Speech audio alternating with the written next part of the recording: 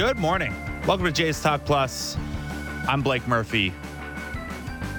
Hope you had a nice Father's Day.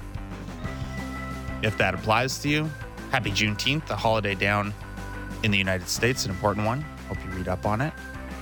Happy NBA Draft Week. Happy I'm thinking of as many things as possible to delay talking about the weekend that was for the Toronto Blue Jays. It was another not a great one for the Jays. They went 2-1 on Friday. Impressive game. Kevin Gausman gives them what they need, even though he didn't have elite Kevin Gausman stuff. Despite just 2 runs, the Jays squeak it out. Saturday, though, they're only able to score 2 runs once again. They lose 4-2. Some of the same conversations we've been having. In this case, they just really didn't get runners in scoring position to not hit with them in scoring position.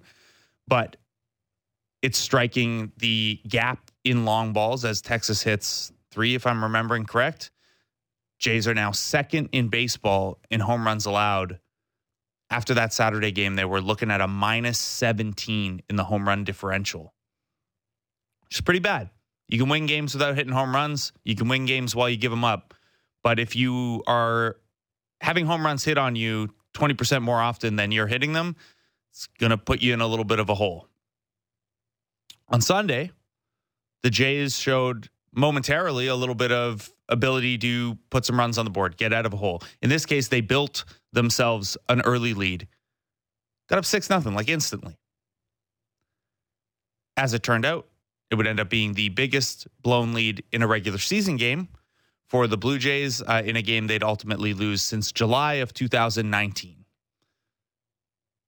So that gives you some context for how long it's been since a game got away from them to that degree. They lose 11-7. They put up offense early. They're not able to tack on much as far as insurance goes. 7 runs is still usually enough, but Chris Bassitt has a second consecutive shaky outing. The bullpen behind him, not as sharp as it had been. The end result, an 11-7 loss. So you've lost 3 consecutive series now. You're 3-6 over that stretch. You're down to 39-34. Still 11 back in the division. You're still only half a game back of the wild card because the New York Yankees have been quite bad as well. But there's a lot to pick at from that series that went poorly, including, again, Saturday, the inability to create offense. Not really a weekend of struggling to hit with runners in scoring position, or not to the same degree that we'd seen anyway. But an issue with putting up runs. And then a bullpen day that you are forced into Saturday because you're running with 4 starters right now goes, about as well as you could hope. They only gave up 4 runs over 8 innings. You'll take a 4.50 ERA from a bullpen day always. But another struggle for Chris Bassitt. Things continue to snowball for the Blue Jays a little bit. Within that poor outing for Chris Bassitt, there were some other things that, and Bassitt will tell you he was not very good, and he has a tendency to beat himself up a little bit after those bad outings. He wasn't done any favors either. Vladimir Guerrero Jr. had an error at first base. It probably could have been called an infield single. It took Vlad very deep in the hole down the first base line. He makes the play, though, and then turns and tries to fire it to Chris Bassitt. Misses wide.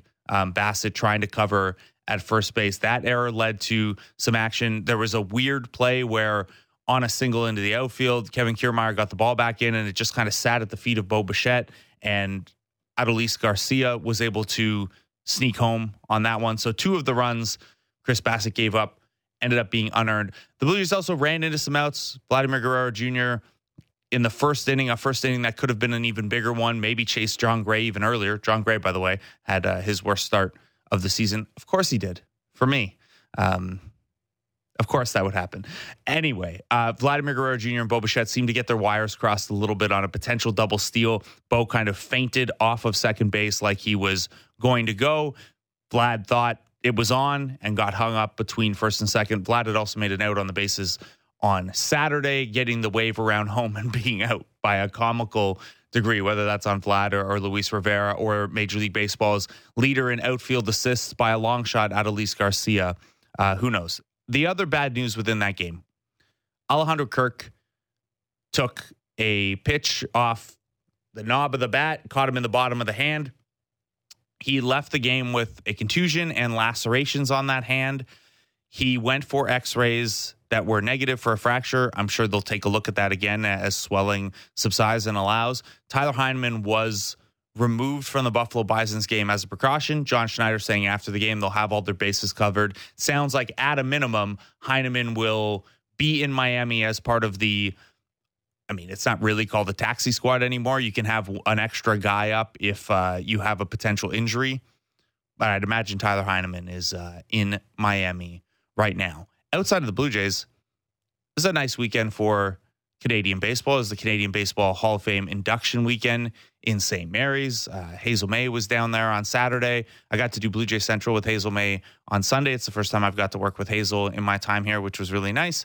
But it sounded like it was a blast down there on Saturday as Jesse Barfield and John Olerud and Rich Harden and a handful of others go into the Canadian Baseball Hall of Fame.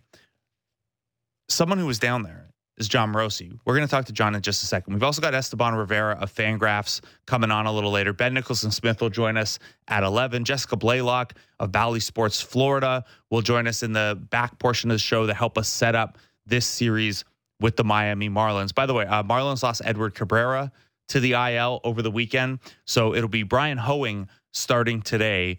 He started 2 games earlier in the year and has mostly worked out of the bullpen. Whether you want to call that an opener or just a lesser starter going, Brian Hoeing is getting the nod. The rest of he'll go against Jose Barrios. The rest of that series, Yusei Kikuchi against, technically the Marlins have it listed as TBD, but 20-year-old sensation Yuri Perez is due up.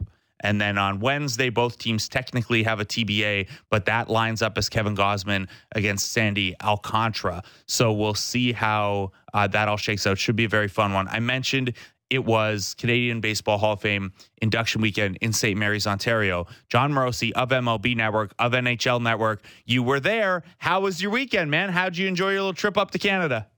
Well, outstanding, Blake, and thanks for the call and the conversation as always. I actually visited St. Mary's just before the Hall of Fame induction, and it got a little bit of preview work done. But by the time the actual induction happened, I was back in the U.S. But I did absorb some beautiful Canadian baseball lore there. I saw just a beautiful display there of John Olerud's swing, and a great photo that was or a great painting that was rendered by Les Tate. So I want to credit Les for that. Just a beautiful depiction of John Olerud's swing, one of the great swings of his time. So congratulations to John Olerud and Rich Harden, Jacques Doucet, all the great honorees, Jesse Barfield as well. And Jesse's son, Josh, I've said this before, I do think Josh will eventually be a GM in Major League Baseball, really highly regarded player development director there with the Arizona Diamondbacks. So that was actually my first ever trip to St. Mary's. I visited Stratford as well, saw Much Ado About Nothing. I would highly recommend that to anybody who's going to Stratford this summer. Great play, great production there.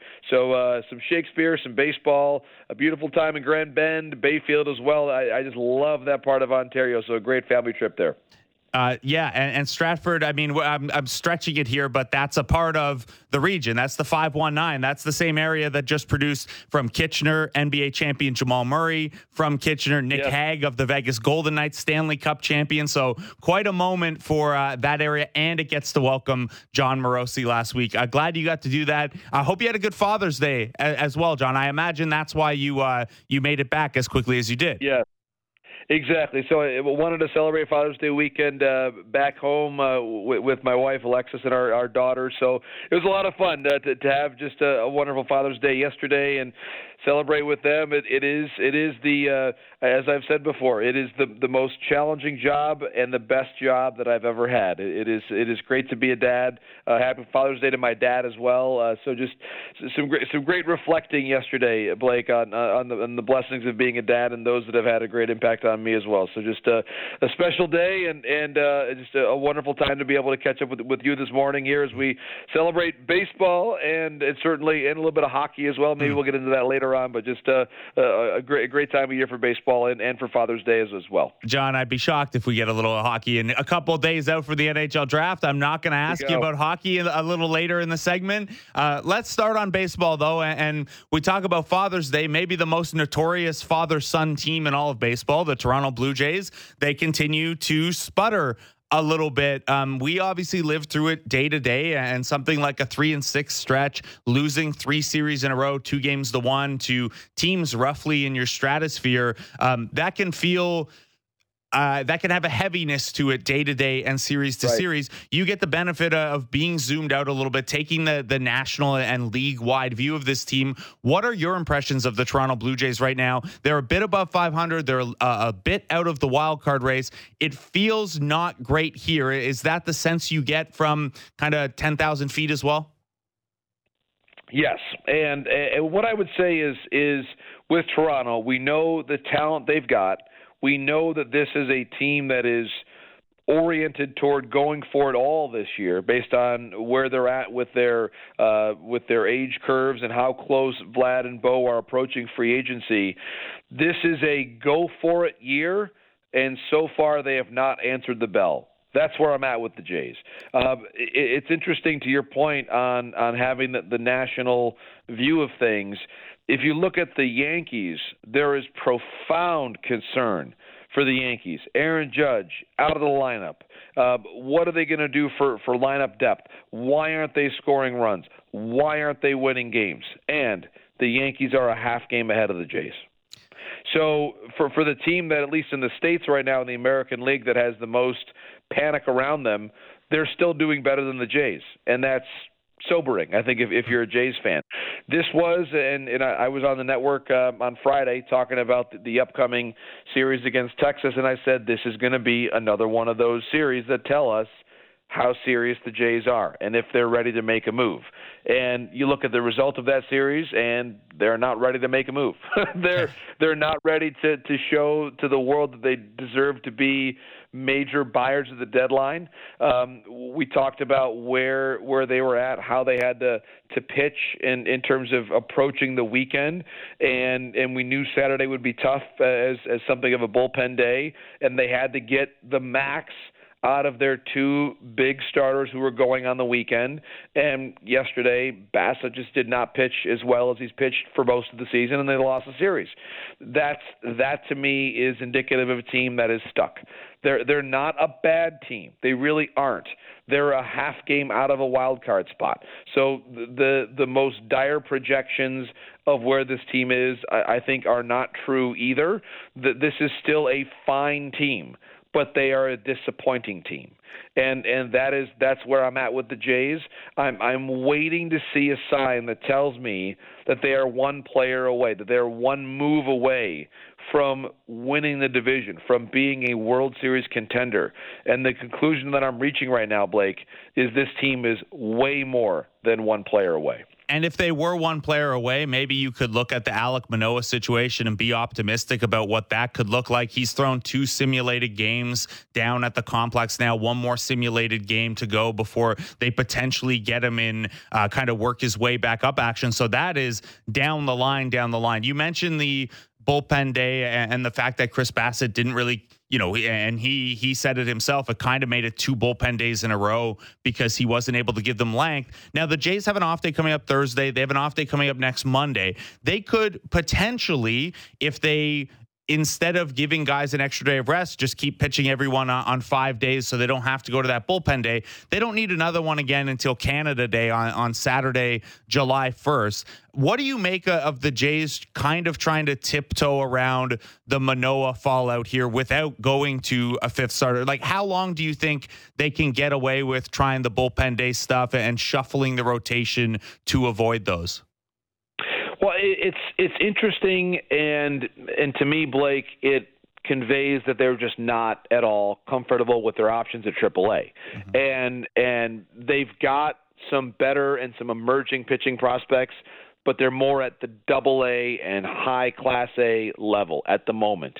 In fact, we may even see some AA pitching arrive at the Jays in the next month or so. That's how quickly they've developed. But it's more relievers that are that close to impacting, and so that just tells me that they're not sure at all about what they're getting at AAA, because if they had somebody there, he would be in the rotation right now. He would have taken Manoah's spot. And instead, it's sort of a half measure. They're hoping that Manoah might be available to come back to them around the All-Star break. To your point, where Canada Day is, about a little less than 2 weeks away, that seems to be what they're hoping to do, to take a sort of a week-by-week approach and then potentially have those bullpen games when they come up as needed. But again, that just really, to me, it puts even more pressure on the starters that you've got. And we've seen even in recent days, whether it was the Bassett start yesterday, I think Saturday's game was certainly competitive, but they lost it. And Kikuchi, the other piece with him is he doesn't often get you deep into games.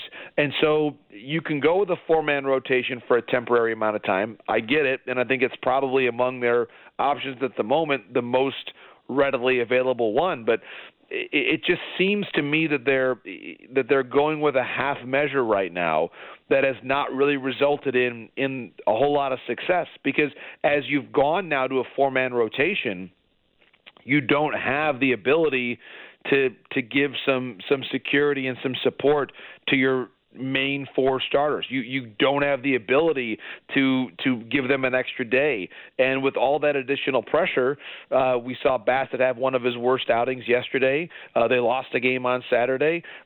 It's just not the ideal way to make a move up the standings. And I suppose if you're going to take the positive side of things, if they were alarmed at all or pessimistic at all about what they had seen from Manoah since he reported to Dunedin, maybe they would have made a more meaningful move outside the organization to bring in somebody to take that spot. But I suppose that might be the one silver lining here, Blake, that they're sure enough or confident enough in what Manoah has done that they're going to keep that spot warm for him. And that's the approach they've taken, even though it has not resulted in a lot of series wins, at least, since Manoah went down. John, within that answer, you mentioned that there are some interesting names at Double-A, and I had wanted to ask you about that anyway. And I know there are a trio of starters there in Semur Bersa, Adam Kloffenstein, Chad Dallas, who have had some impressive years. When you mentioned you've heard chatter about some of those guys at the Double-A level, and yes, I know you mentioned, hey, maybe some relievers with upward mobility toward the back half of the season.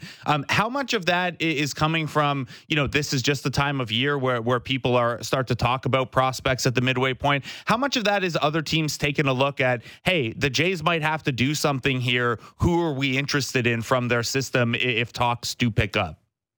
Right. And I think that's a very good point. I would mention one name to watch that could make an impact, again, maybe in the next month or 6 weeks, is Connor Cook, a right-handed reliever out of Double-A. Really good numbers. He's struck out 42 batters and walked only 8 in 21 and a third innings. That's a really good start to the year. 23-year-old righty reliever. So someone that at that age, it's about time for him to start moving up to the higher levels of the minors or maybe even the majors. So again, Connor Cook, I would not be surprised if we see him at the major league level at some point in time this year. Mason Fluharty as well as a lefty reliever there, a little younger. He's 21, but similar numbers in terms of his ability to strike out better than one batter per inning and also not walk a lot of guys. So both Cook and Fluharty are two names that I think we could see make an impact on the Jays' major league roster this season. You mentioned Kloffenstein, you mentioned Dallas. I don't know if either is ready to start a game for the Jays. And again, I think if they were, we would have seen him with this time with Manoah being in the minor league. So I do think Dallas and Kloffenstein maybe a bit of a distance away from them being able to be at the major league level, but still some good progress being made there. Dev Harrison is one name to watch at high Class A. So he's in Vancouver now, a former position player at Long Beach State and was a closer there. He's done a little bit of starting, a little bit of relieving. He was part of that recent no-hitter that was thrown by the Vancouver Canadians. So I think he's a guy to watch. Dev Harrison as a potential starter, maybe not this year, but potentially early next year, making very good progress for him now at the high Class A level. Yeah, Harrison got, only 11 innings in last year because he was a 2022 ninth round pick. But he's been, I'm scouting the stat line here, but every day I check the minor league box scores, and Devereaux Harrison looking pretty good in there. Connor Cook's a fascinating one, too, just because the strikeout side struck out almost 50% of the batters he's faced this year, even with some home run issues. That becomes pretty interesting pretty quick. John, before we pivot off the Jays to more of a look around baseball, with what's going on with this major league team, you say you look at them and you're not confident that they're only one player away.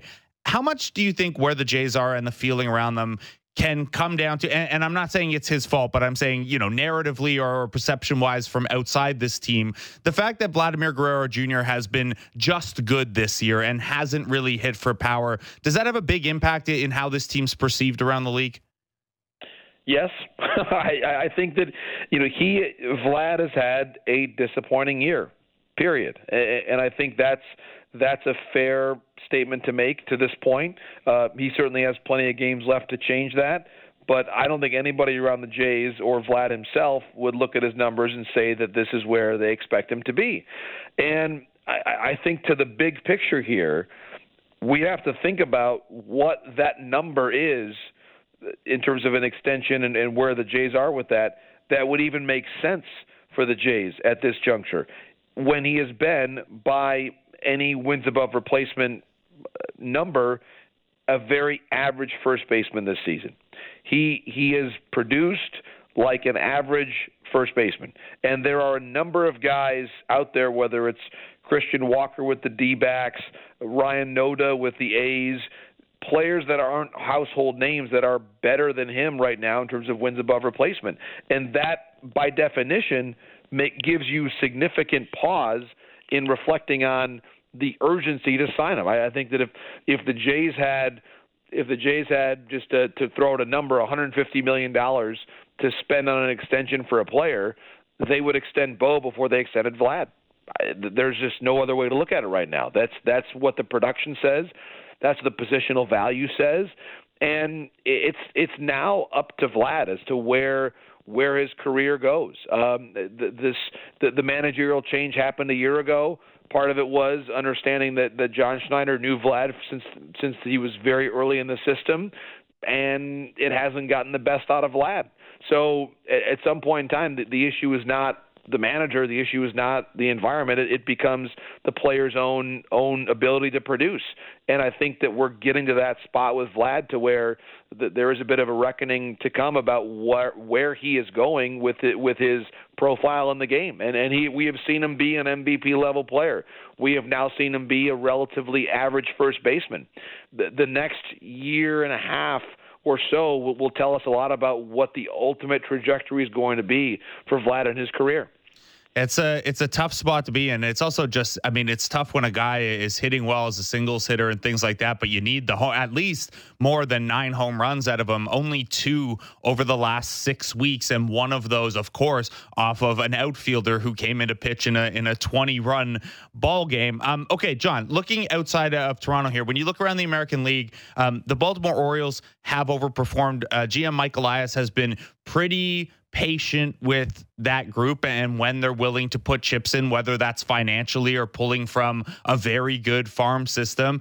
We know that the Rangers are in it. They've spent a ton of money. I know you reported recently that the Astros will probably be in the mix for a left-handed bat. The Yankees are the Yankees. How much is this? And I know it's a tiny bit early for this still, but how much is this shaping up to be a pretty good seller's market this deadline?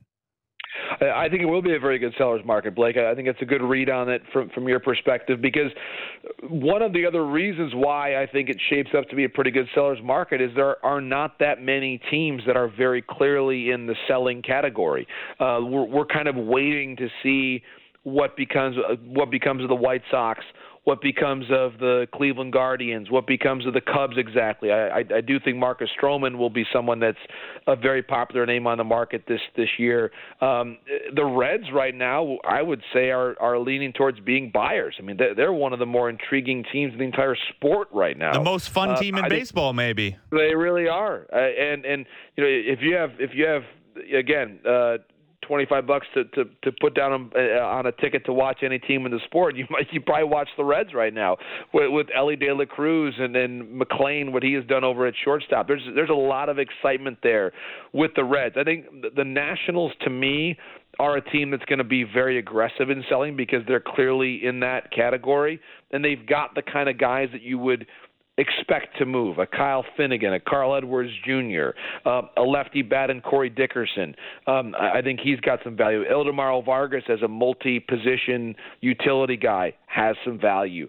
So I think those are the guys that make the most sense to me for the Nationals to move. I think on the pitching side of things, to me, I go back to the AL Central and say, is this the year that Shane Bieber has moved? Is this the year that Lucas Giolito, if the White Sox continue to be very mediocre and they're still in fourth place, they're 11 games under 500. I know the Twins are a vulnerable division leader, but it's really hard to say you're a buyer when you've got a .425 winning percentage as the White Sox do. So Tim Anderson is a name to watch.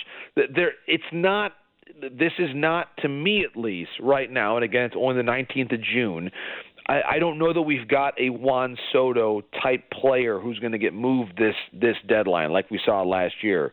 Now, the one really interesting team is actually, I'm in Houston right now. We've got the Astros and Mets tonight on MLB Network, so I'm getting ready to broadcast this game with Matt Vasgersian and Yonder Alonso. But the question I've got right now is, what do the Mets do if the Mets stay in this position? I mean, they're fourth in the NL East. They're 12.5 games back, Blake. You know, as much as the Jays have been a disappointment, may I introduce you to the Mets because they're still 5 games under 500. They're only 10-9 in games started by one of the most expensive starting pitching duos in the history of the game, in Scherzer and Verlander. They're 10-9 in games started by them. So I don't know where they go from here, and it's good perspective to your point to pull back a little bit and say, yeah, the Jays have underwhelmed, but not as badly as a couple other teams have.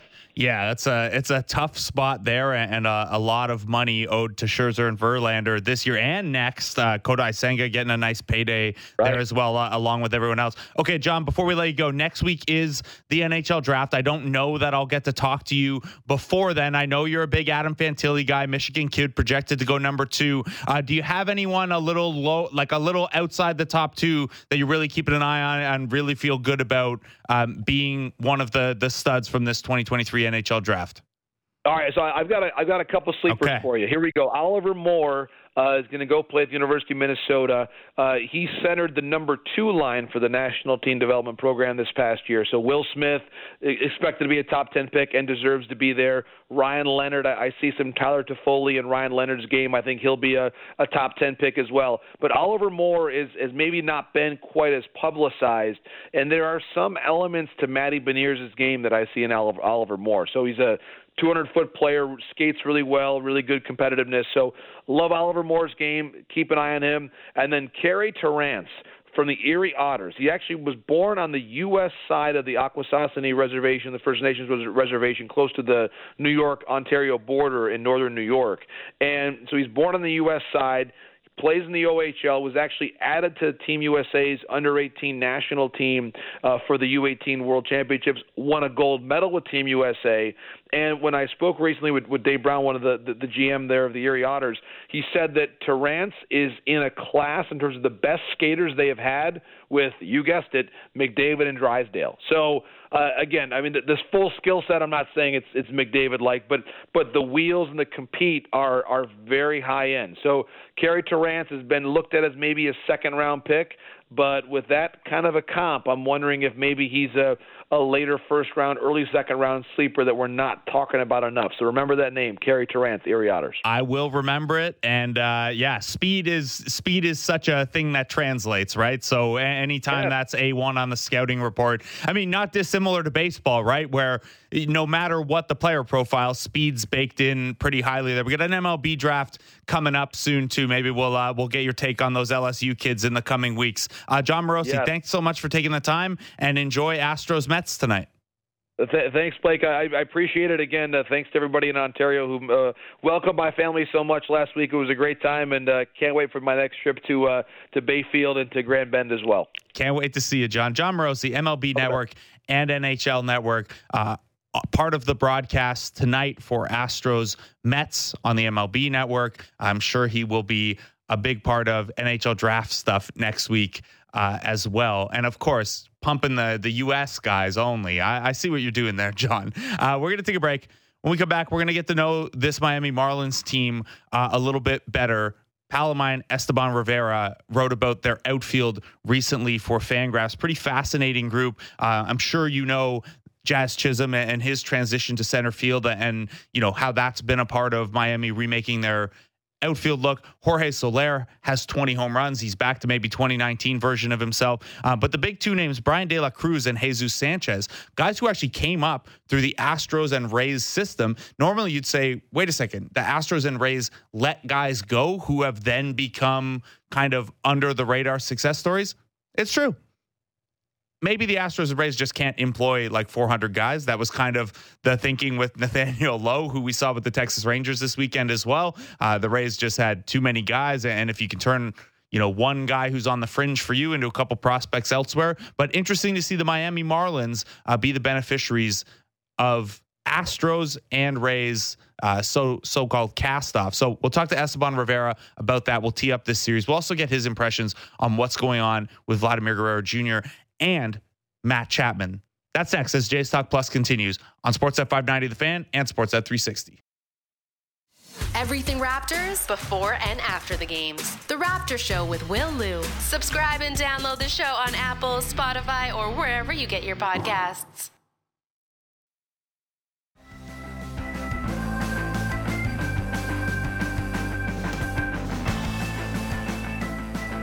Welcome back to Jays Talk Plus.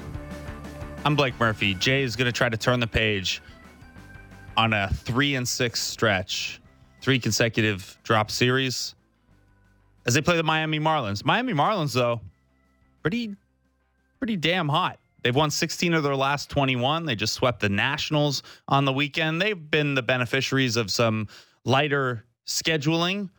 We still got to win the games, and they've won 16 of the last 21.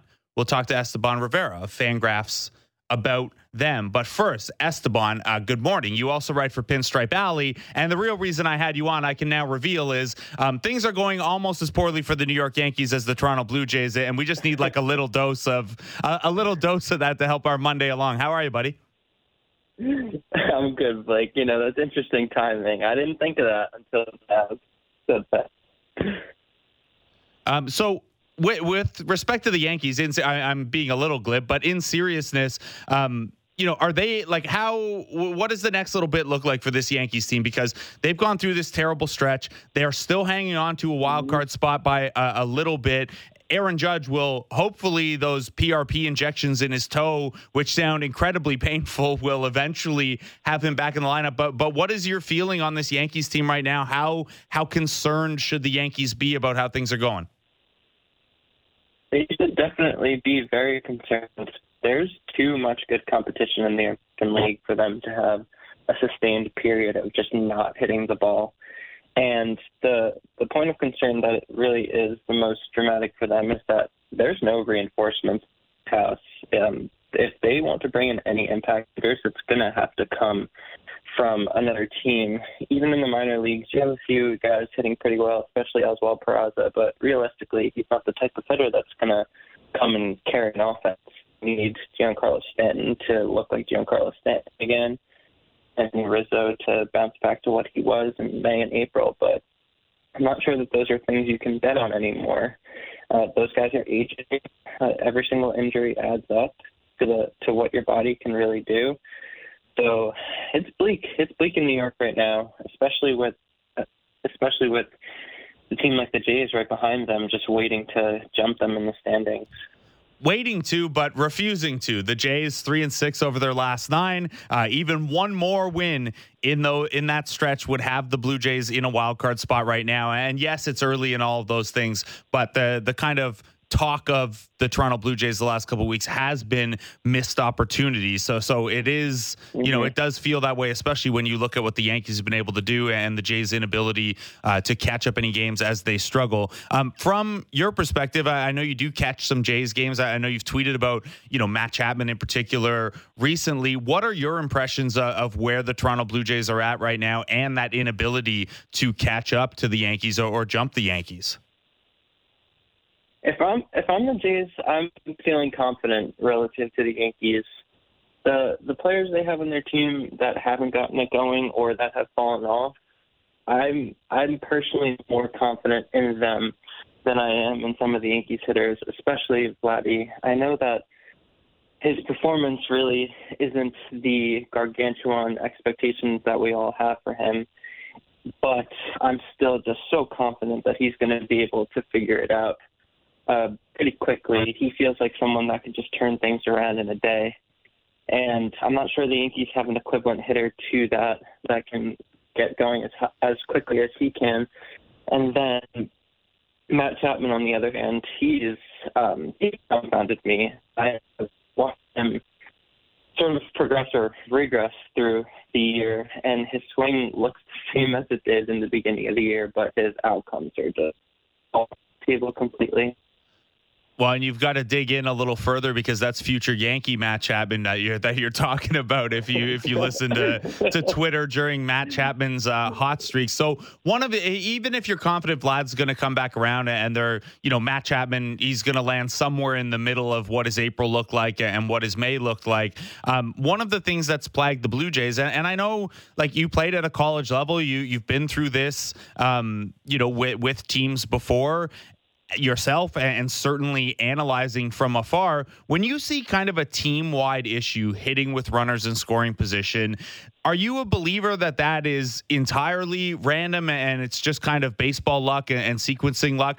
Or do you think that there can be kind of a mental element to that at the team level? Because, we're coming off a series, Jays and Rangers, where the hit totals and the OBP are almost identical for the season between the two teams. And there's 100-run difference in how much offense they've scored. And a lot of that comes down to the Texas Rangers being the best team in the league with runners in scoring position, the Blue Jays being one of the 5 worst teams with runners in scoring position. Are you a believer that can be a team-wide skill or a team-wide weakness? Or are we still just kind of in the noisy part of situational hitting at the halfway point of the season? Yeah, I'd say I'd fall somewhere in the middle with that.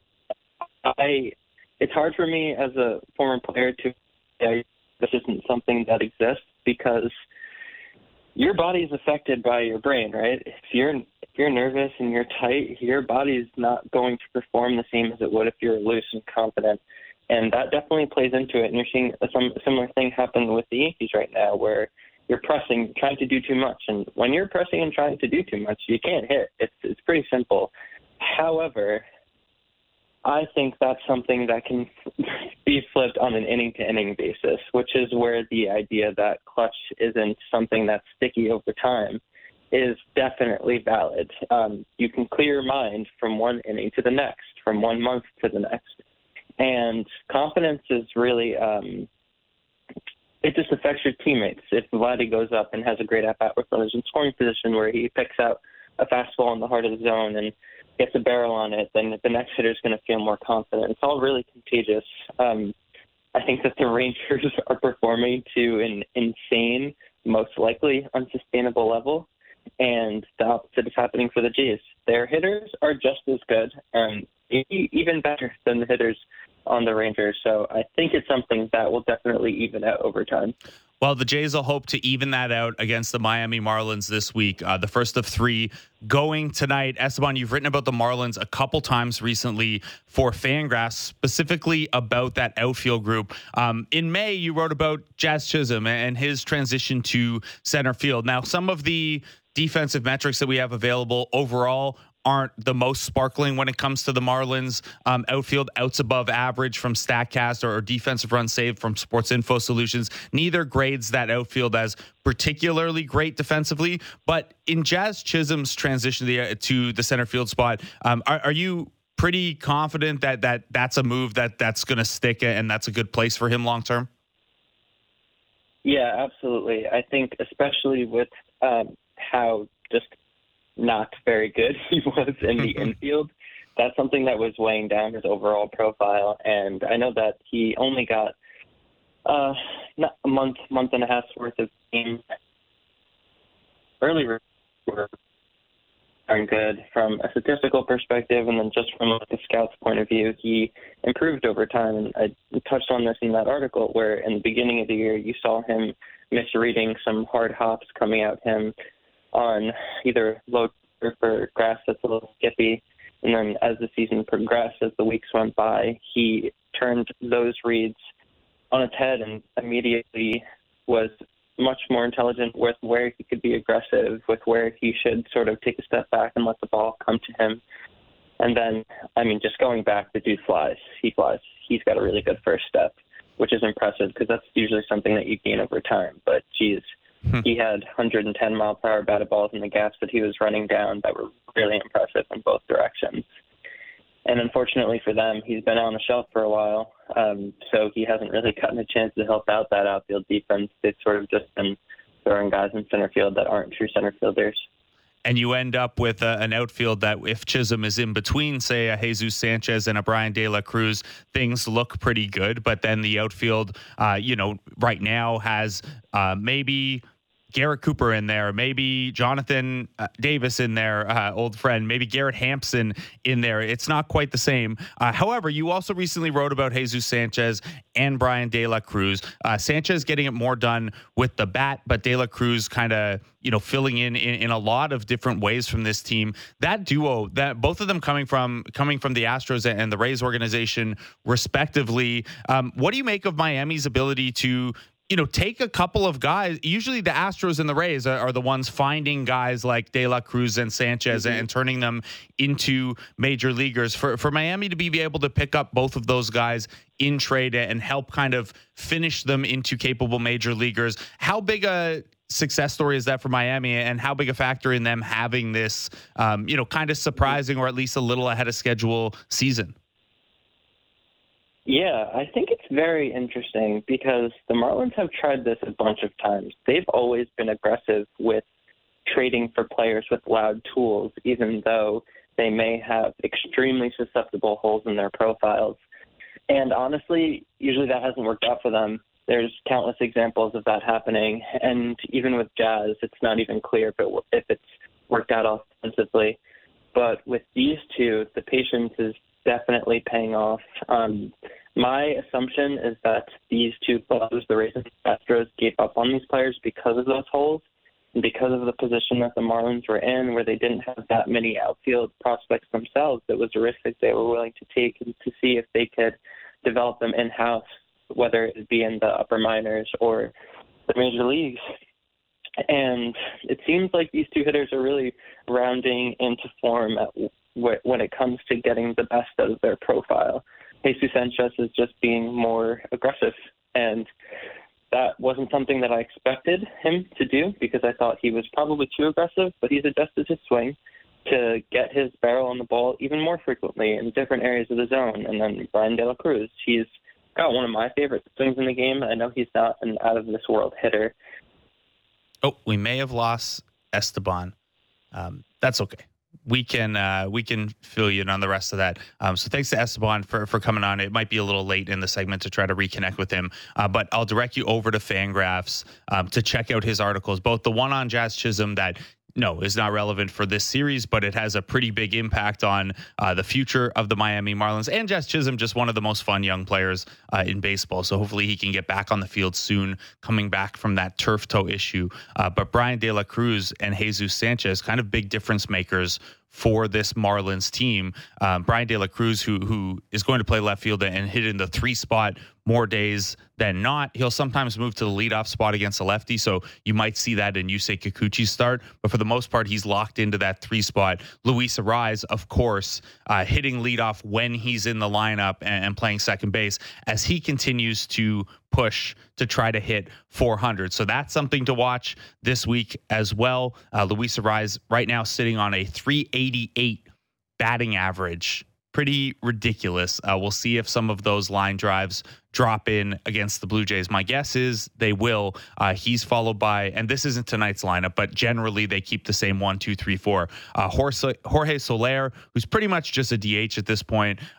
He hits in the 2 hole. He's hit 20 home runs already this year. Soler's a guy that has had some ups and downs. He had 48 home runs in 2019. And then the last 3 years, he's kind of gone to just being a league average hitter overall. Some of that due to some swing and miss issue, but the home run power kind of went away for a little bit there, or at least not at 2019 levels. But he's back to being that guy this year. 20 home run, 42 RBI, walking more than half as much as he strikes out, which, you know, sometimes we talk about a guy like Alejandro Kirk or Adley Rutschman or something like that, Spencer Horwitz, and their ability to walk as much as they strike out.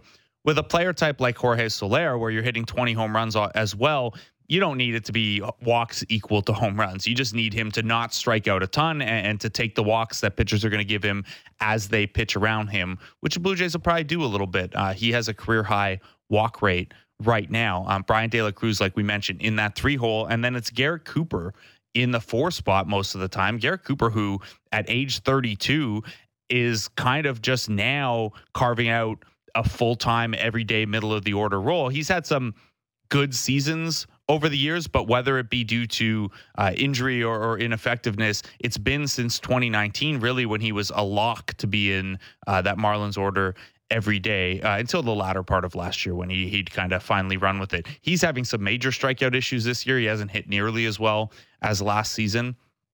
But you'll get a close look at him. And then from there, the Marlins will do a little batting order juggling and playing some lefty-righty matchups and things like that. Jesus Sanchez, Joey Wendell, John Berti, Jonathan Davis in the mix there.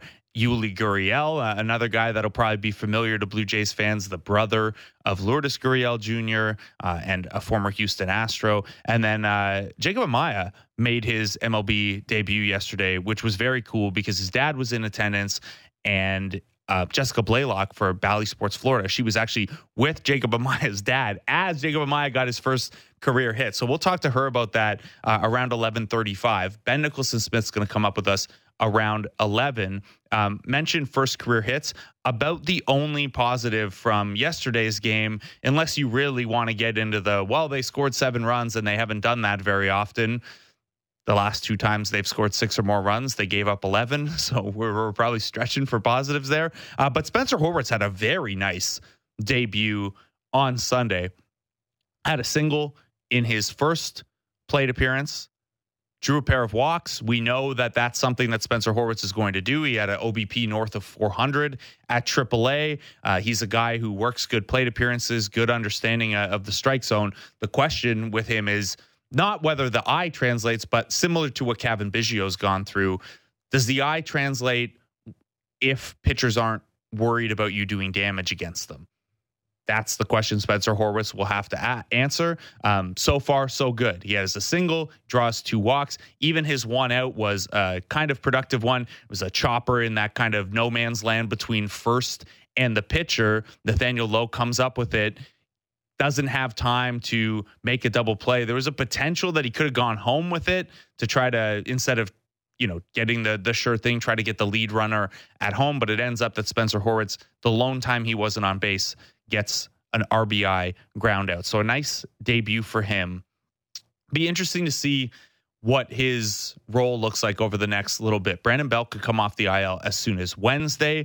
If Alejandro Kirk were to need an IL stint after taking that ball in the hand yesterday, even though x-rays came back negative, that's something where, does that change what you're thinking about in terms of how the DH spot is going to be used over that Oakland series and that San Francisco series and looking ahead? Or on the other side, if Alejandro Kirk just needs a couple days and they add Tyler Heineman to the roster so they have an extra catching option, is Spencer Horwitz the odd man out there? Is it Ernie Clement? We'll see. We'll get some news on that. Probably not until around 3:30 today, because John Schneider will conduct his media availability then. It's a 6:40 game. So by the way, a programming note that Ben Ennis in the Jeff Blair spot with Kevin Barker again at 5:00 today, but they'll only be on until 6:30 because that's a 6:40 show. We're going to take a break. When we come back, we'll talk to someone who will be on at least one of the Miami broadcasts on the radio side, and I believe the entire Oakland Athletics series, Ben Nicholson-Smith, MLB editor for Sportsnet.ca. There is a lot to sort through with this Toronto Blue Jays team right now. We'll see how Ben Nicholson-Smith is feeling about it when Jays Talk Plus continues on Sportsnet 590 The Fan and Sportsnet 360. The most opinionated Maple Leaf show out there. Real Kipper and Bourne. Be sure to subscribe and download the show on Apple, Spotify, or wherever you get your podcasts.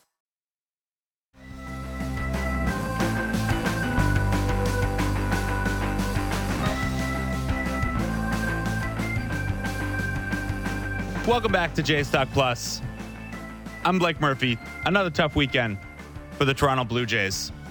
If you were listening to the lone win from the Texas Rangers series, you would have heard Ben Nicholson-Smith, MLB editor at Sportsnet.ca.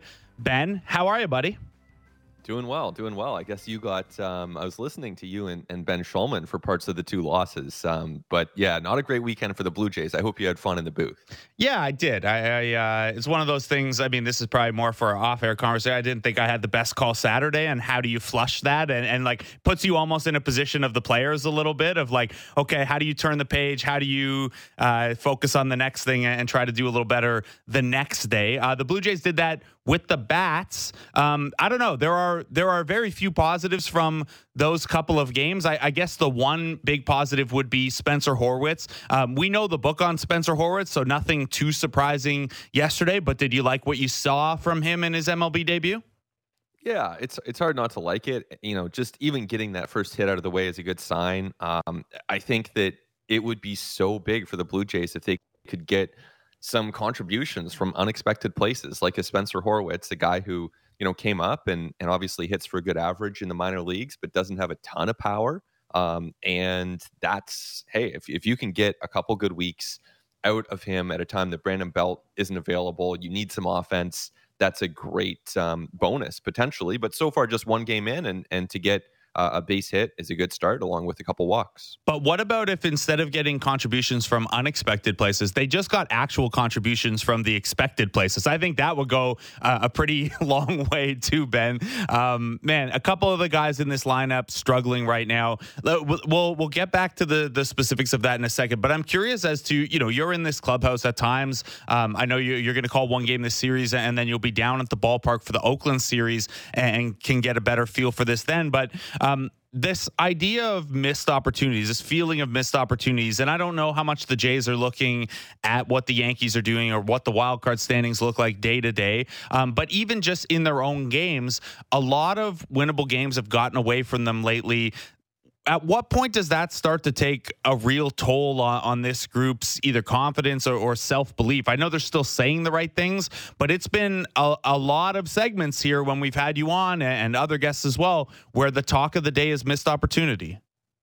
For sure. And as long as that's the case, I mean, obviously we'll still point those out. I think internally within the clubhouse, there's a certain amount of frustration. I mean, I could sense that in Baltimore, this last week when I was with the team there at Camden Yards. I think at the same time, it is such a long season, and frustration is a normal part of the baseball season. It's a frustrating game, and most of the time you're not going to have a team clicking on all cylinders. So most of the time you're going to be searching for something, whether it's health, whether it's performance from your stars, performance from your bench. So it's not unusual.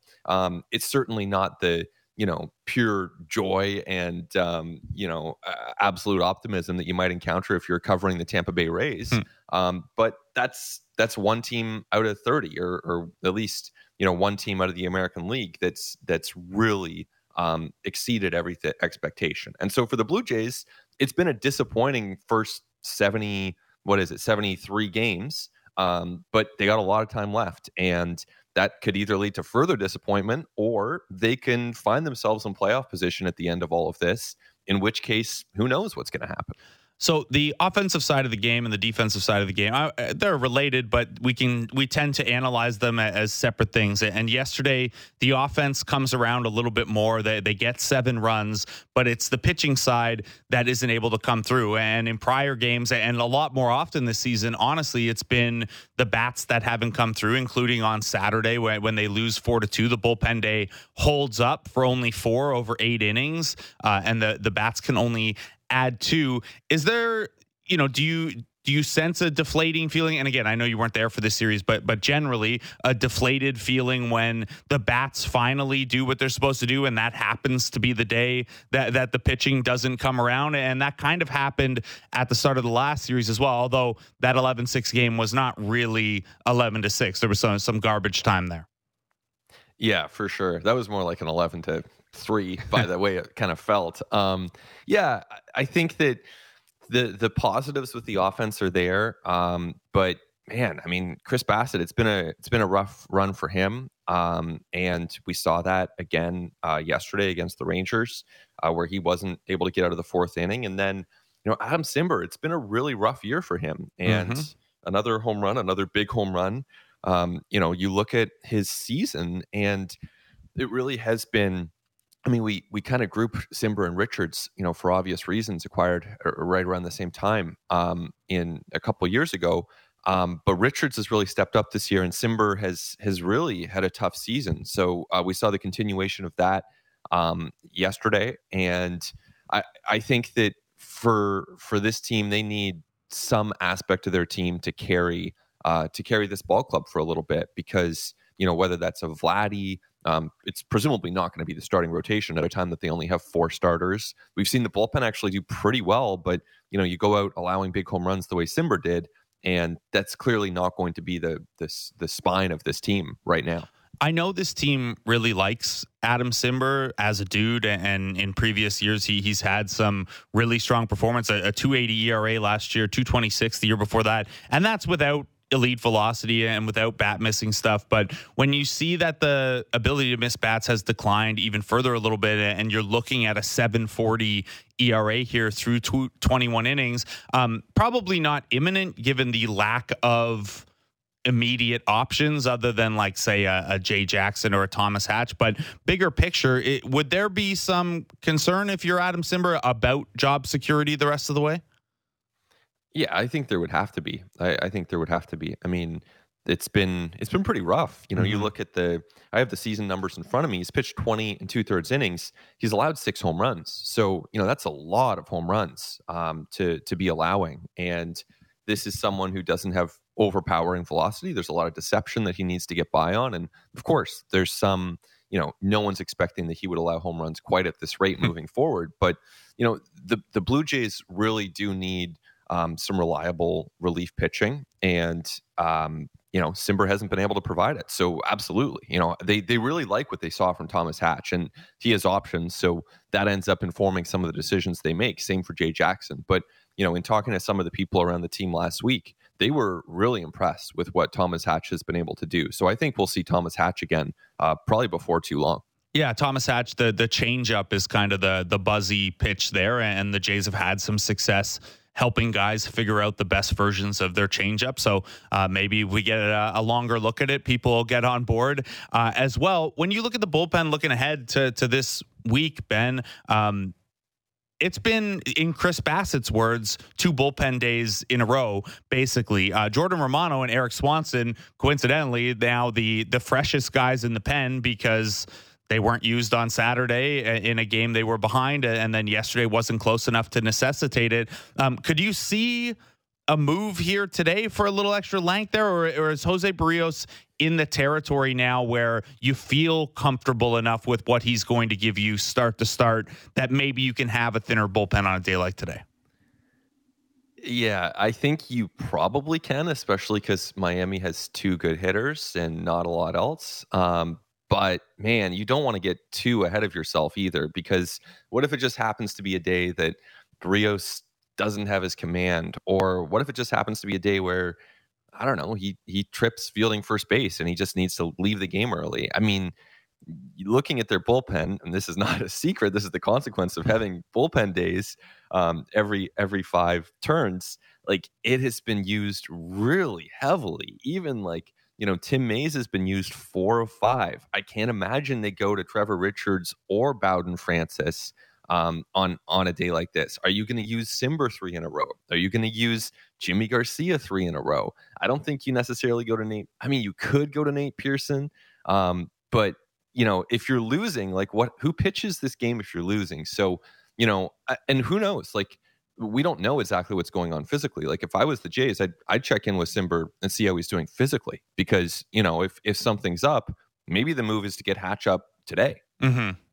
Yeah, and Cimber has dealt with that rhomboid issue, and I know it's a weird word and not an injury we hear pretty often, but the chatter was when he went on the IL with that, it's something he had dealt with, for a little while before he had hit the IL in that case. And yeah, realistically, not to be doom and gloom about tonight, but like, if Barrios doesn't give you at least 6, I don't know that, like, I think everyone other than Romano and Swanson is at best like yellow on the fatigue card. So that's a tough one. So something the Jays could do to help their pitching staff out a little bit is defend a little better and handle the little things a little better.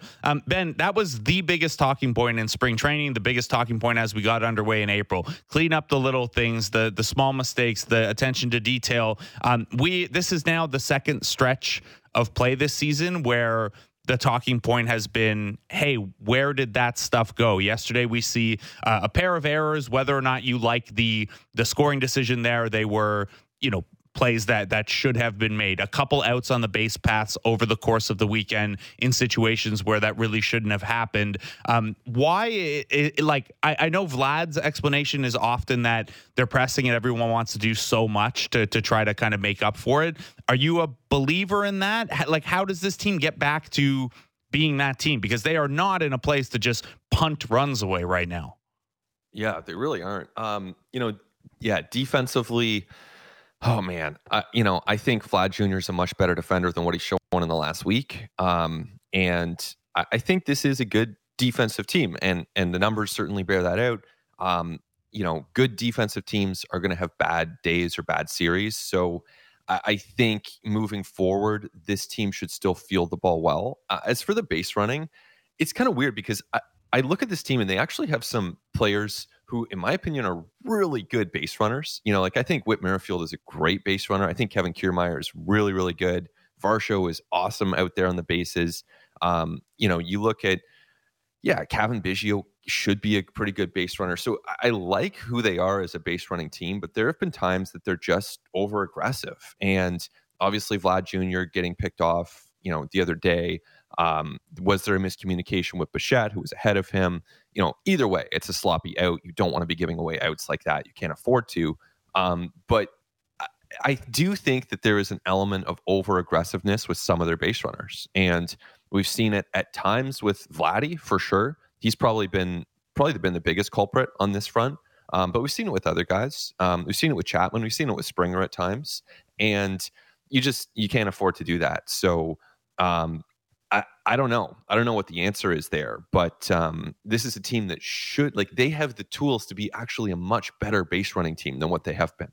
They certainly have, and it puts you in a situation where even if you want to unleash some of the guys that can do a little bit of damage on the base pass, if you've already lost one out on the bases or a run on the bases or something like that, I do think that probably informs some of your aggression, even though, sure, in a perfect world, we would evaluate each single decision on its own merit. It's hard when you have lost an out on the bases to keep the foot on the gas aggressiveness wise. Okay, so Vlad had the error at first base. He got thrown out on the bases a couple of times this weekend. I think everyone could look past that if he was hitting home runs right now. And we can go through some of the stats since May 6th, which is the cutoff we choose because that's when he missed a couple games with a knee injury. Worth pointing out that historically there is some precedent that weakness in the knee can sap a guy's power, can lead to some more ground balls. Ronald Acuna Jr. went through exactly that last year, and once he got hot again in a very serious way, he kind of revealed, that was a factor. When you look at the lack of home run production from Vladimir Guerrero Jr., the underlying metrics, I know he still hits the ball hard, but the barrel rate, when he barrels a ball, it's not leaving the park as much. His damage rate, a stat from Robert Orr at Baseball Prospectus, is down significantly. The chase rate is up a little bit. If you're sitting down with Vladimir Guerrero Jr. and you're the Blue Jays coaching staff, what is the first one of these things you're kind of trying to look at? Is it a mechanical thing, a swing decision thing? It feels like there are a lot of little things pulling Vlad in the wrong direction right now. Yeah, for sure. And you look at the results, it's not where you would want him. It's not close to where you would want him to have Vlad Jr. with a 789 OPS. So, where to begin? I think with Vladdy, a lot of it is pitch selection. I think that he remains a guy who he's a great hitter. He can hit fastballs, he can hit breaking balls. So I think a lot of it is not expanding beyond his strike zone and getting ahead of pitchers in favorable counts, 2-1 or 2-0, and doing damage in those situations. Now, that's really easy to say from the sidelines, and it's tough to do, obviously, when you have 95-mile-an-hour fastballs coming at you and off-speed stuff. But, that's the job. That's what Vladdy is paid to do, and that's what he's been doing his whole life. So there's no doubt that he can do it. But yeah, it's no doubt there's time to look at the mechanics of this. I look at the numbers the same as you, Blake, and I see a guy whose numbers suggest a better performance than what we've seen so far. But at the same time, maybe he's hitting too many fly balls to center field. Maybe he's trying to do too much up there. I honestly, I don't know what you would say to your own question there. I think it's just try to lock in on pitches right over the heart of the plate. But that's pretty easy to say from where I sit. Yeah, and my biggest thing would be that, yes, Baseball Savant needs to take Robert Orr's stat from Baseball Prospectus, damage rate, and make it one of their little bars on the StatCast page. Because when I reference that stat, what that is obviously exit velocity is good, but exit velocity on a ground ball is not the same as exit velocity on a line drive. And launch angle is good, but there is a point at which it's just a high fly ball. And then you mentioned center field, the direction of the hit matters as well. Well, that damage rate stat tries to take all three of those things into account together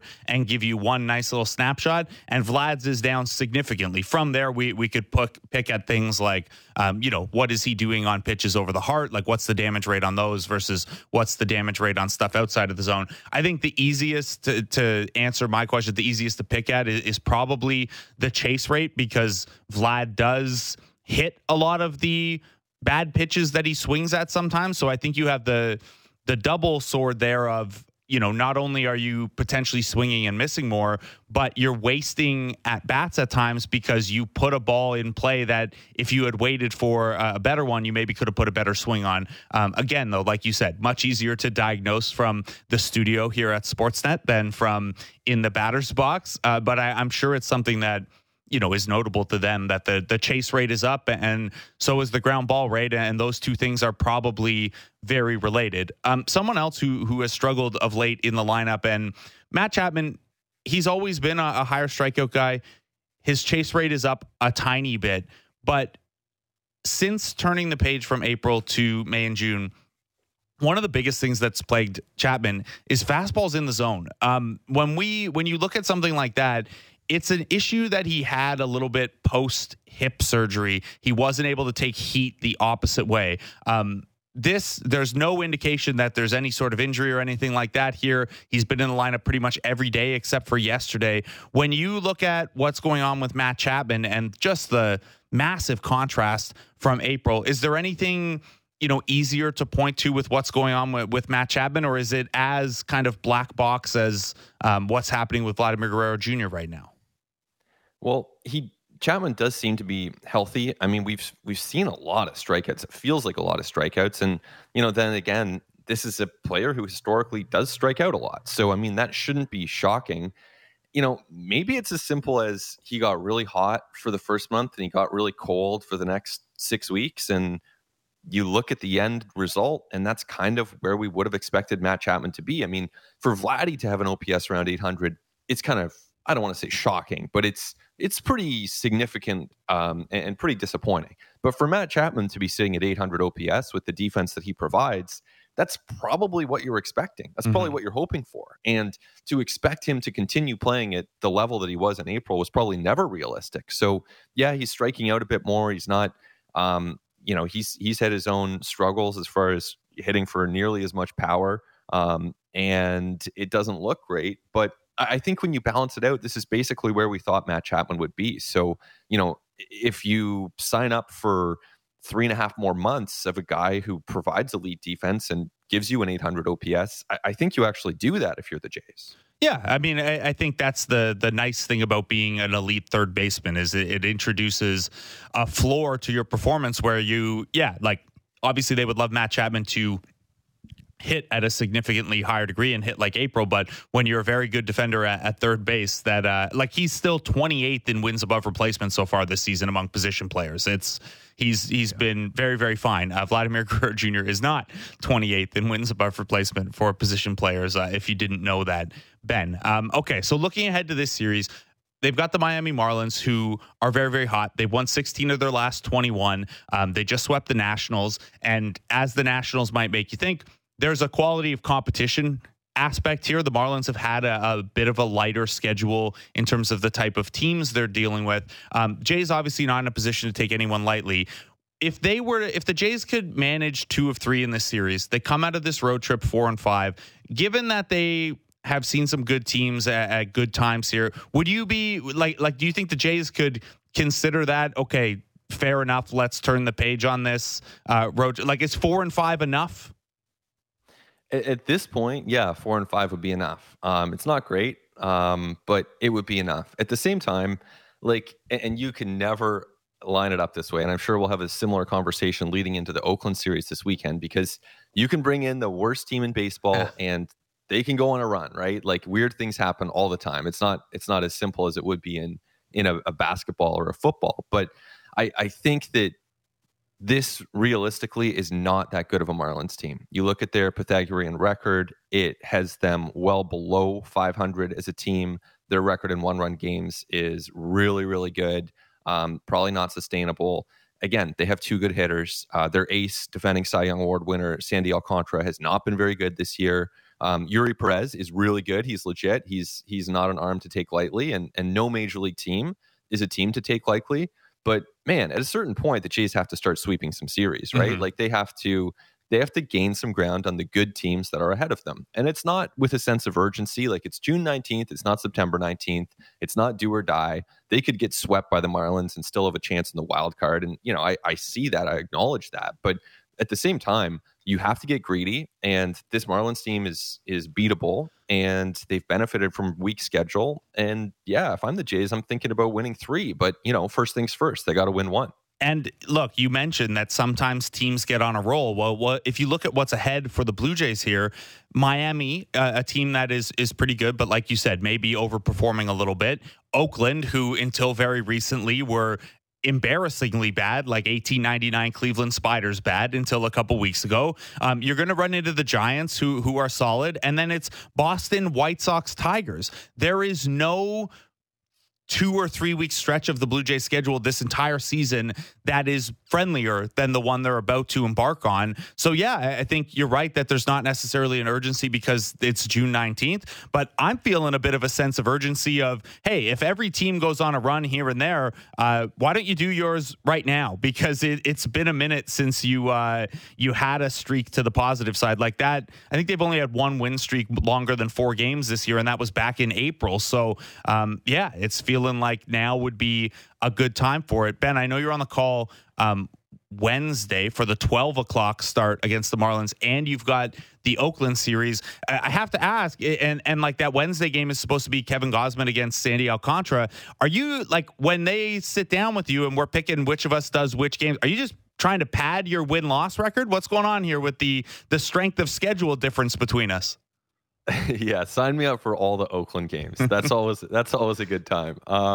Yeah, you know what? As you know, these decisions have a lot of different variables, and I actually couldn't tell you what the win-loss record is, because I know mine's not good. Yeah, well, I mean, that's what happens when you're covering a team that has not played its best baseball, right? So, like you say, I mean, if they can go on some sort of a run here, then that's big. And it's not to say that, you know, you have to go 8-2 in the next 10, but you probably can't go 2-8. You know, you have to really hold your own, if nothing else, because the opportunity's in front of them still, because expanded playoffs make it possible for a team that performs below its ceiling, well below its ceiling, to still get in there and make some noise. All right, Ben, before I let you go, I have some Ben Nicholson Smith trivia for you. Are you ready? Wow. Yeah. Let's hear it. So for anyone who doesn't know, Ben used to be a contributor to MLBTradeRumors.com, and there was a lot of great work there in terms of, off-season roundups for teams and analyzing transactions around baseball in quick order, that kind of snappy, hey, why does this matter? Give me the 30-second answer kind of stuff, as well as some deeper stuff in the offseason. Do you remember, Ben Nicholson Smith, what the last Blue Jays related thing you did at MLBTradeRumors.com was? Wow. Okay. So I can tell you it would have been 2013. Yeah. So, and it would have been probably February or March of 2013. Was March 22nd. Okay. And so what was going on with the Blue Jays at that time? I'm thinking, I mean, there was a lot of optimism. That was the Josh Johnson, Mark Burley, Jose Reyes, Emilio Bonifacio. I'm gonna guess that it was Blue Jays claim Esmil Rogers. How's that? So close. So close. Blue Jays claim Todd Redmond. Oh, Drew Hutchison hits the 60-day IL to make space. Todd Redmond, who'd end up playing, parts of 3 seasons with the Blue Jays, both as a starter and a reliever. Yeah, that was the last one. Blue Jays claimed Todd Redmond off waivers from the Orioles. If I had nailed that, people would have thought this was a setup, but that was a real guess. Yeah, that was. And hey, Esmil Rogers had a moment too. I don't know exactly when the claim date was on Esmil Rogers. Yeah, that's. They had got him in a small trade, the Yan Gomes trade. Right. Over the offseason. So still close, though. Still, I mean, you pulled a swing man out of nowhere from that 2013 team. It's a pretty good guess, I would say. A right-hander who really didn't do that much. But wouldn't Esmil Rogers or a Todd Redmond look good right now on the Blue Jays? They need someone like that because like you said, if they're down tonight, if they're down 4 runs tonight, honestly, who pitches? Like that's they could use an Esmil Rogers. They could use a Todd Redmond. They could. And Esmil Rogers, I wrote for Fangraphs back in June of 2013 about Esmil Rogers and how, maybe there might be more to him. I would be talking myself into an Esmil Rogers. So, I mean, we were just talking about Thomas Hatch's changeup. We've talked about Bowden Francis's curveball. We are not that far off from a Esmil Rogers, Todd Redmond situation here with the Blue Jays, Ben. And it's such a good reminder, right? Like, we don't know what's going to happen with any of these pitchers, a Thomas Hatch or even a Spencer Horwitz. Like, we don't know. Like, they might have great careers, but it's a good reminder. We can talk ourselves into a lot of things as people who are, in the media watching this stuff pretty closely. And sometimes, most of the time, actually, it's not going to be that franchise changing player that you hope for. No. And I mean, that's not necessarily a sales job or anything like that. But look, the thinking should be, hey, this guy's here for a reason, and he's in AAA for a reason, or he's in the majors for a reason. And the way I explained Bowden Francis's curveball was like, no, it's probably not going to save the Blue Jays, but it's the reason he's getting the call instead of Zach Thompson and Zach Thompson's cutter or something like that. So we gotta look. And in this case, if you're the Blue Jays, I'm sure they're looking all through their own org and other orgs for someone who might be able to, Esmil Rogers two-seam fastball their way to just a couple productive outings. Ben Nicholson Smith, have a great, I probably won't talk to you till by Wednesday, so have a great call Wednesday's game, but have a great week as well, man. Thanks for taking the time out. You got it. Thanks, Blake. Ben Nicholson-Smith, MLB editor at sportsnet.ca, MLBTradeRumors.com legend from back in the 2013 seasons and prior, before he got locked in here and became a crucial part of our Blue Jays coverage. Again, he'll be on the call with Ben Schulman on Wednesday. I believe Ben Schulman's rolling solo for the radio calls today and tomorrow, and then BNS on with you for the Oakland series. A reminder as well that the games today and tomorrow start at 6:40. So Blair and Barker will be with you 5 to 6:30, although today it's Ben Ennis in Jeff Blair's spot. And of course, you can check out Blair and Barker after the fact in the Blair and Barker podcast feed, and they'll have Jays talk for you post-game on the nights that Show Ali does not. It's Jose Barrios against Brian Hoeing tonight. Who is Brian Hoeing? What is he bringing to the table? We're going to take a break. We're going to talk to Jessica Blaylock of Bally Sports Florida about this Miami Marlins team. And yes, I mean, also see how fun the Florida Panthers run was. She covers both teams for Bally Sports Florida. We'll talk to Jessica Blaylock next as Jays Talk Plus continues on Sportsnet 590 The Fan and Sportsnet 360. Smart takes on the biggest stories in sports. The Fan Drive Time with Ben Ennis. Subscribe and download the show on Apple, Spotify, or wherever you get your podcasts.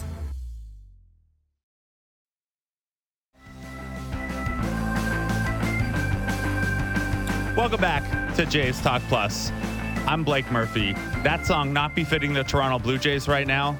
A little low on the swag, but our next guest would be familiar with it. It's Jessica Blaylock, Marlins and Panthers reporter at Bally Sports Florida. That song is, of course, the goal song of Carter Verhaeghe. Jessica, you heard that a lot over the last couple of months. I know it didn't end exactly how you wanted, but how much of a blast have the last couple of months been for you? Not just Marlins, but the Panthers side as well.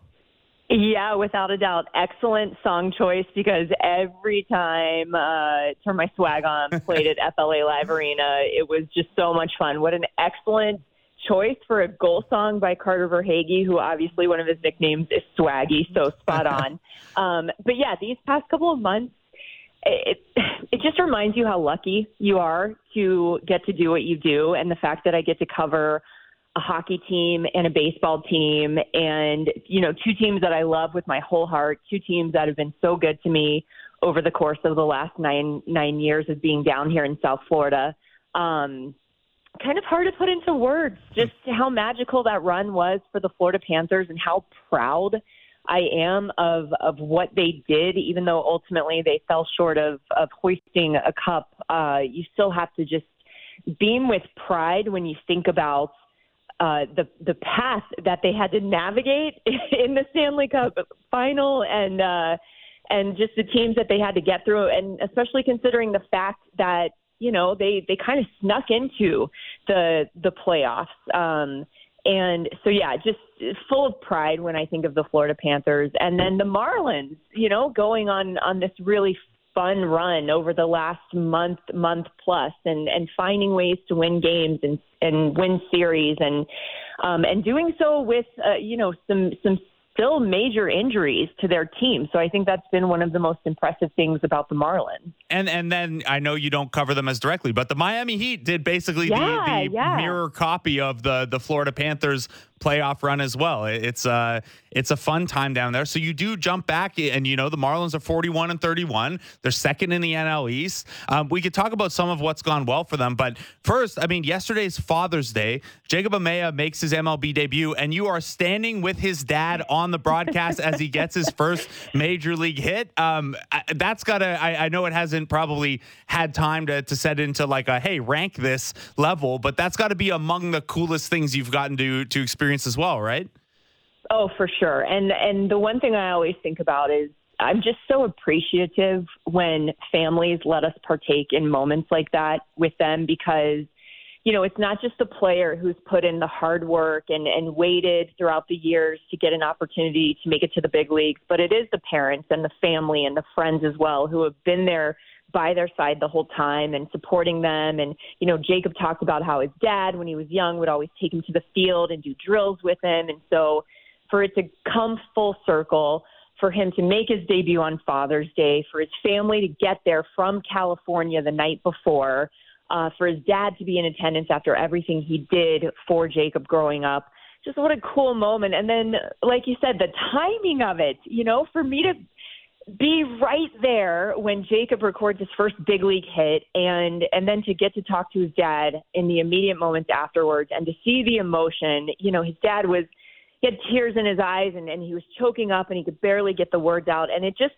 puts it into perspective all over again, what it means not only to the player, but what it means to the families as well. And just the pride that Jacob's dad, Robert, had being able to watch Jacob not only take the field and live his dream, but to record his first big league hit. It was a very, very special moment, and just super grateful to the family for letting us be a small part of that alongside them. That's so great. There was a first career hit for the Blue Jays yesterday as well with Spencer Horwitz. Yeah. I was back here doing radio, so no family interaction there, but it was a day for first career hits. So Jessica, this Marlins team is 16-5.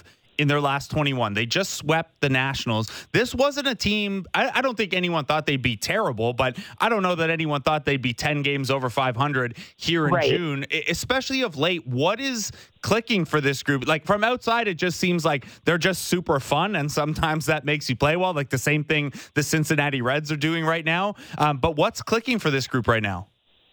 I think just the fact that it's not one individual player who's having to carry the team. You look at their starting rotation, and Braxton Garrett has been amazing. Jesus Luzardo's pitched really well this season. I know the numbers are down for Sandy, but he's going to figure it out eventually. And until then, other guys have been stepping up, including Yuri Perez, who at 20 years old has been so much fun to watch. The bullpen has been spectacular, whether it's been Andrew Nardi or Tanner Scott or Steven Okert or A.J. Puck stepping in as the closer, Dylan Floro. Offensively, one night it'll be Luis Arraez recording 5 hits. The next night it'll be Brian De La Cruz with a huge hit in the 9th inning to drive in a couple of insurance runs. The next day it'll be Jesus Sanchez or Garrett Cooper, or, you just go down the list. And I think that's the biggest thing, is that everybody's having fun because not one single individual is feeling the pressure of having to carry the load. They know that the next player is going to have their back. And you're seeing the results, kind of come on the field from different guys stepping up on any given night. And I think that's been one of the big things. And I think also just the fresh energy and perspective of Skip Schumacher and the staff that he's assembled and the guys that he's brought in to lead the way, who do a really nice job of balancing letting the players be themselves, letting the players, hold each other accountable, but also knowing when to step in at the right time and encourage or guide or teach. It's a really good environment. It's a really fun clubhouse to walk into and be a part of. And a lot of credit to some key veterans like Yuli Gurriel, who it doesn't always necessarily play every day, but is still doing everything he can with a lot of these young hitters and a lot of these young guys to show them the right way to go about their business and do things. And so I think it's just a really solid, healthy environment that players are finding a way to thrive in. And it's been a lot of fun to watch it all kind of unfold. One of the names you mentioned in there is Yuri Perez. We're going to see him tomorrow. The Marlins haven't confirmed their starters yet, but he's lined up. He is barely 20 years old. He throws like 97, 98. I know that from a prospect side, expectations were high for him eventually. There's no way the Marlins could have expected him to be this good out of the gate, though, right? Like it seemed initially like this was hey, we're going to call this kid up because we need someone in the rotation. And now it sure feels right now like he's not going anywhere, even if, Edward Cabrera and Johnny Cueto or anyone else come back at some point. Yeah, it's crazy. At 20 years old, I still couldn't figure out how to balance my checkbook. And this guy is pitching in the big leagues. But I think one thing that's really made a difference for him is how much he gravitates towards Sandy Alcantara. And that is one thing that we joke around about all the time, is how Sandy is basically dad and Yuri is his son. The two are together all the time. You always see them talking in the dugout. And I've talked to Yuri before, and I've asked him, what do you focus on when you watch Sandy pitch? And he talked about, not only the way Sandy executes, but a lot of times, in what situations, what pitch does Sandy lean on? What does he go to in certain counts and things like that? And then he also mentioned just watching Sandy's demeanor out on the mound. So that factored in, that you're watching a guy who has won a Cy Young, even though, again, he's maybe dealing with some individual struggles this season. You're still watching a guy who's won a Cy Young. You're still learning from a guy who overall has been very, very good, who has a tremendous work ethic, who goes about everything the right way. And then just factor in that Yuri has very real stuff that plays. He's got velocity on his fastball. He's got great secondary pitches. And I think with every start, you're seeing the confidence grow. Yuri made a start against the Angels and struck out Ohtani and struck out Trout like it was no big deal. It was crazy watching. And so that's got to build so much confidence in this young guy to know, okay, you know what? My stuff does play on this level. I can face some of the best hitters in the league, and I can get them out. So I think kind of just all those factors early on have led to success for Yuri Perez. So at what point does the relationship turn around and Sandy Alcantara says to Yuri Perez, hey, man, what do you do and what can I pick from you? Because, the ERA is more than doubled coming off of his Cy Young season. Yeah. I know it's not going to stay that bad. It's not like he's walking a ton of guys or anything.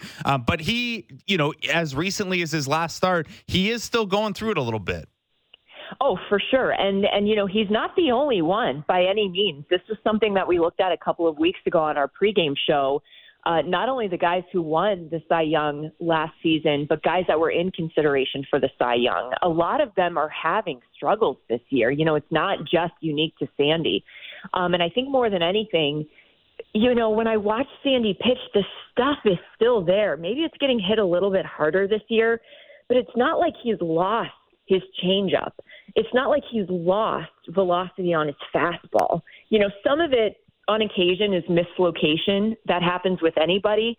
But the stuff overall is still there. And I think that's the confusing part. And I think that's where we kind of scratch our head with the numbers with Sandy.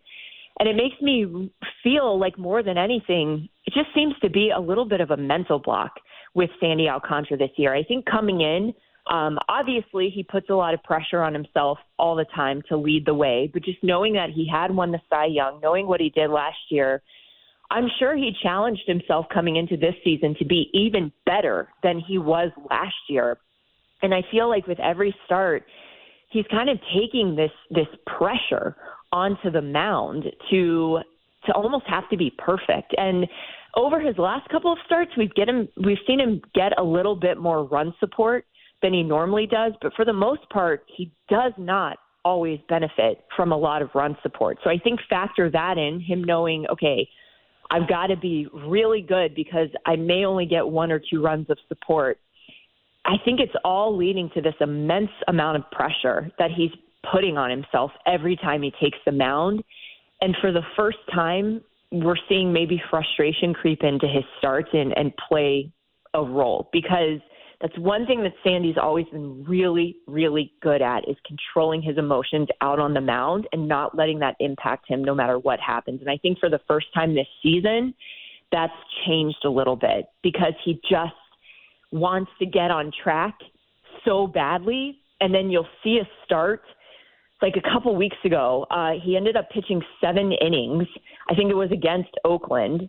6 were perfect, and then he had 1 inning where he gave up 5 runs. And it's just like, you can't figure out really what's leading to that. And so I think that's kind of the frustration too, is just not always necessarily being able to pinpoint, well, why does that 1 inning get away, but the rest are 3 up, 3 down, or clean innings. So it's a little bit of a head scratcher, and I wish I had a better explanation or could exactly pinpoint what it is. But to me, when I look at it big picture, I think more than anything, it's just mental right now.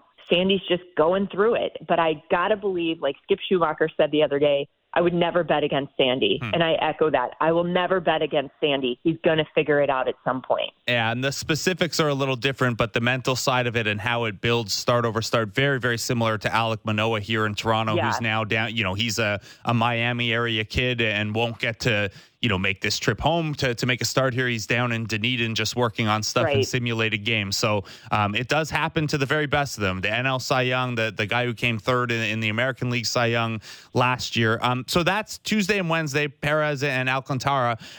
Today, it's going to be, Brian Hoeing is listed as the starter. I know he has started before. Is this kind of like a pseudo bullpen day for Miami with Cabrera on the IL, or is Hoeing now like re-entering the rotation? No, it'll essentially be a bullpen day for the Marlins. And Brian Hoeing, like you mentioned, he has made starts. He has at some points been in the starting rotation for the Marlins, and now out of that bullpen is more a long relief guy. So he certainly has the capacity to take on multiple innings for the Marlins. And so that's what I would expect to see is hopefully if Hoeing pitches well, maybe he can give you 3, maybe even 4. And then at that point, you just go to your pen. They recalled Huascar Brazovan. So I would expect to probably see him at some point in this game as well today.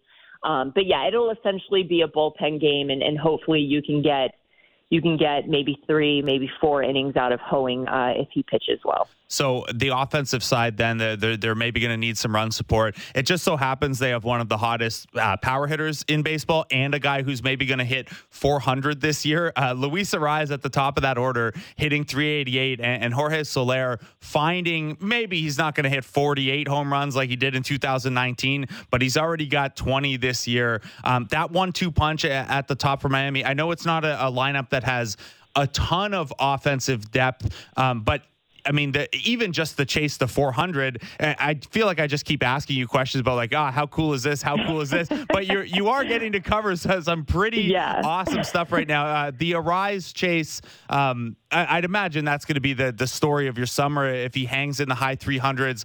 How great a tone setter is Arraez for this Marlins lineup? Well, I think the best part about Arraez is just having such an appreciation for a guy who doesn't go to the plate and just try and swing for the fences. Power is such a big deal in the league now, and understandably so. I completely get it. But I love hitters like Luis Arraez who just go to the plate and look to put the ball in play. And that's exactly what he does. He knows who he is as a hitter. He has the same plan every single time, a consistent approach, doesn't try to do too much, and it leads to just being a solid contact hitter, hitting consistently for average and consistently putting the ball in play. I think one of the longest 0 for streaks that we've seen Arraez go through this season is 0 for 15, and we were joking around how that must have felt like an eternity for him because of the number, of multi-hit games that he has so far this season in the league, leading the way when it comes to average. But, Arraez reminds me so much of a guy like Freddie Freeman, right? Freeman's a great hitter. And yes, he's got power, which is maybe a little bit different than Arraez. Arraez only has 2 home runs on the season. But same thing for Freddie Freeman, right? He just goes to the plate, not looking to hit a home run, but just looking to put the ball in play. And that's why he's such a good hitter. So I think it is a little jaw-dropping in the sense that he's done it so consistently, and he hasn't really gone through any long stretch where he hasn't been able to find a hit, and has 4 hit games this season, which is crazy, alongside Adley Rutschman, who I think also has 4 hit games. But yeah, just the consistency from Arraez, and especially considering you just don't see many hitters like that in the league anymore. I don't think 400 is going to be insanely difficult, but when I watch a guy like Arraez, it makes me believe that it's possible. It really does. It certainly seems possible. We're a good chunk of the way into the season now, and even if it ends up, hey, you have a high 3s batting average, that's still an unbelievable, incredible, yeah. And just another check on the Jessica Blaylock cool seasons thing. Jessica, Bally Sports Florida, you'll be on the Marlins game tonight. Thank you so much for taking the time out, and enjoy a Lone Depot Arena coffee for me. For my estimation, the best coffee on the MLB or NBA circuit. I can't say I haven't been to enough NHL parks, though. Yeah, without a doubt. The Cuban coffee at Lone Depot. Yeah, if you need a little bit of a jolt, trust me, you're going to get it after drinking that. Thank you so much for having me on. Jessica Blaylock, Marlins and Panthers at Bally Sports Florida. And yeah, Lone Depot Park, those little tiny Cuban coffees, they'll get you. It is Jose Barrios on the hill tonight. He has been a model of consistency for the Toronto Blue Jays since his first start of the season, getting back to the version of Jose Barrios, and arguably a better version of Jose Barrios than the Blue Jays thought they were getting from the Minnesota Twins. This is the second best 12-start stretch of his career.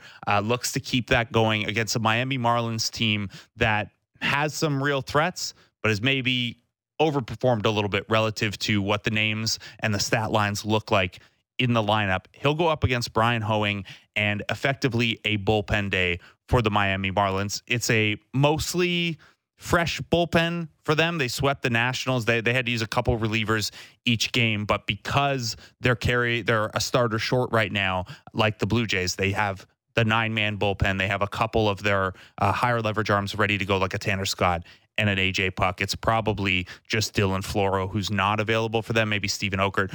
But they've got a nice little bullpen mix. They mix lefty-righty. They mix pitching styles well. So you'll see a lot of different looks if you're watching the Jays game tonight. Ennis and Barker have you 5 to 6:30. It's a 6:40 tip. Show Ali has Jays Talk for you post-game.